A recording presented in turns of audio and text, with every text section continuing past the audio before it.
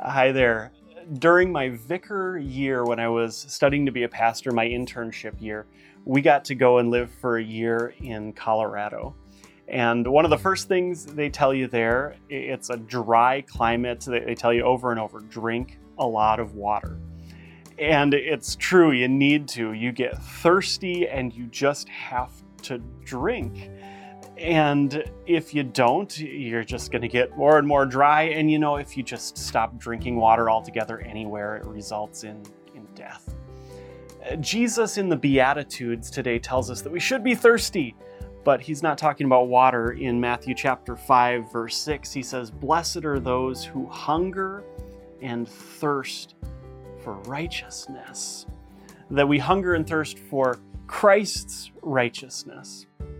Maybe a side note, but I still think about Colorado and the thirst, but then also the hunger, thinking about something that really fills you up, right?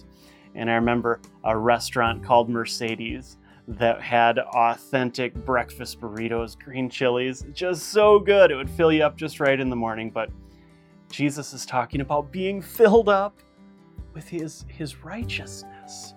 Recognizing on our own, we're empty and we're starving, and the only one who can really fill us up is Christ. We have a negative bank account. There's nothing righteous on our own, but Christ came and lived a perfect life for us and credits all of his righteousness to our account, and we just hunger for that. To have his righteousness and then being filled with his righteousness, we can show righteousness to others. Do what is right in this world, stand up for what is right, and we will be filled. We have been filled by Christ.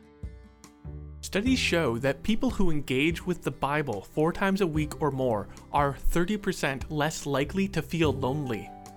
Spending time in Scripture is important. We encourage you to find a few minutes each day to read or listen to the Bible. Peace Devotions are available as an audio podcast and can be found on Spotify or as an Amazon Echo flash briefing. We repost old devotions to our podcast feed so you can hear a different devotion each weekday. Peace Devotions are made possible by the Evangelical Lutheran Synod and funded by the generous donations from viewers and church bodies. If you'd like to help support this ministry, visit els.org/donate.